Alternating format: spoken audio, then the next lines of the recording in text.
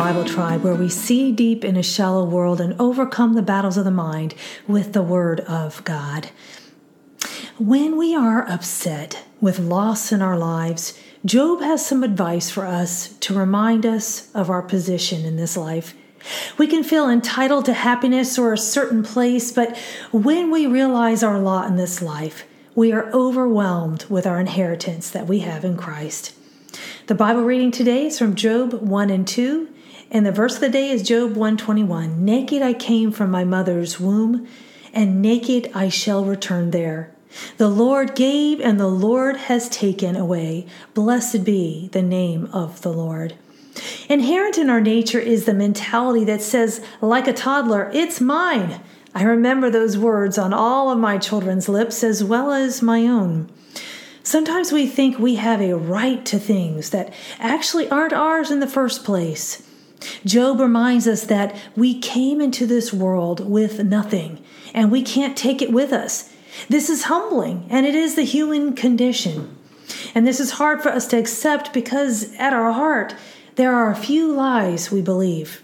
We want to be our own God. We believe we have a right to have things our way. Pride. We don't want to depend upon anyone else. And entitlement. We believe we deserve better than what God has provided. Key words for me were just the word blessed. The word blessed stands out because we often attribute blessing as having a lot of stuff or being blessed in a position in this world. But notice that Job is blessing God, not himself. In his suffering, he is recognizing that none of what he had was earned or deserved.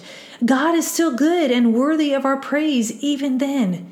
Can we say, "Blessed be the name of the Lord," when life simply hurts? Doing so requires faith in God's goodness and faith that He will give us what we need. And perhaps we have been given more than we deserve. Sometimes we can look for our inheritance in the wrong place, in the creation rather than the Creator. God knows us best, and He gave us all He had. He left heaven to pay for our sins and gave us eternal forgiveness. He has given us everything we need. Will we accept what He has given us? The thought of the day is true praise happens when we are grateful, even when we don't get what we deserve, because we know what we really deserve. The application is when we lose things, we need to remember that we never owned them.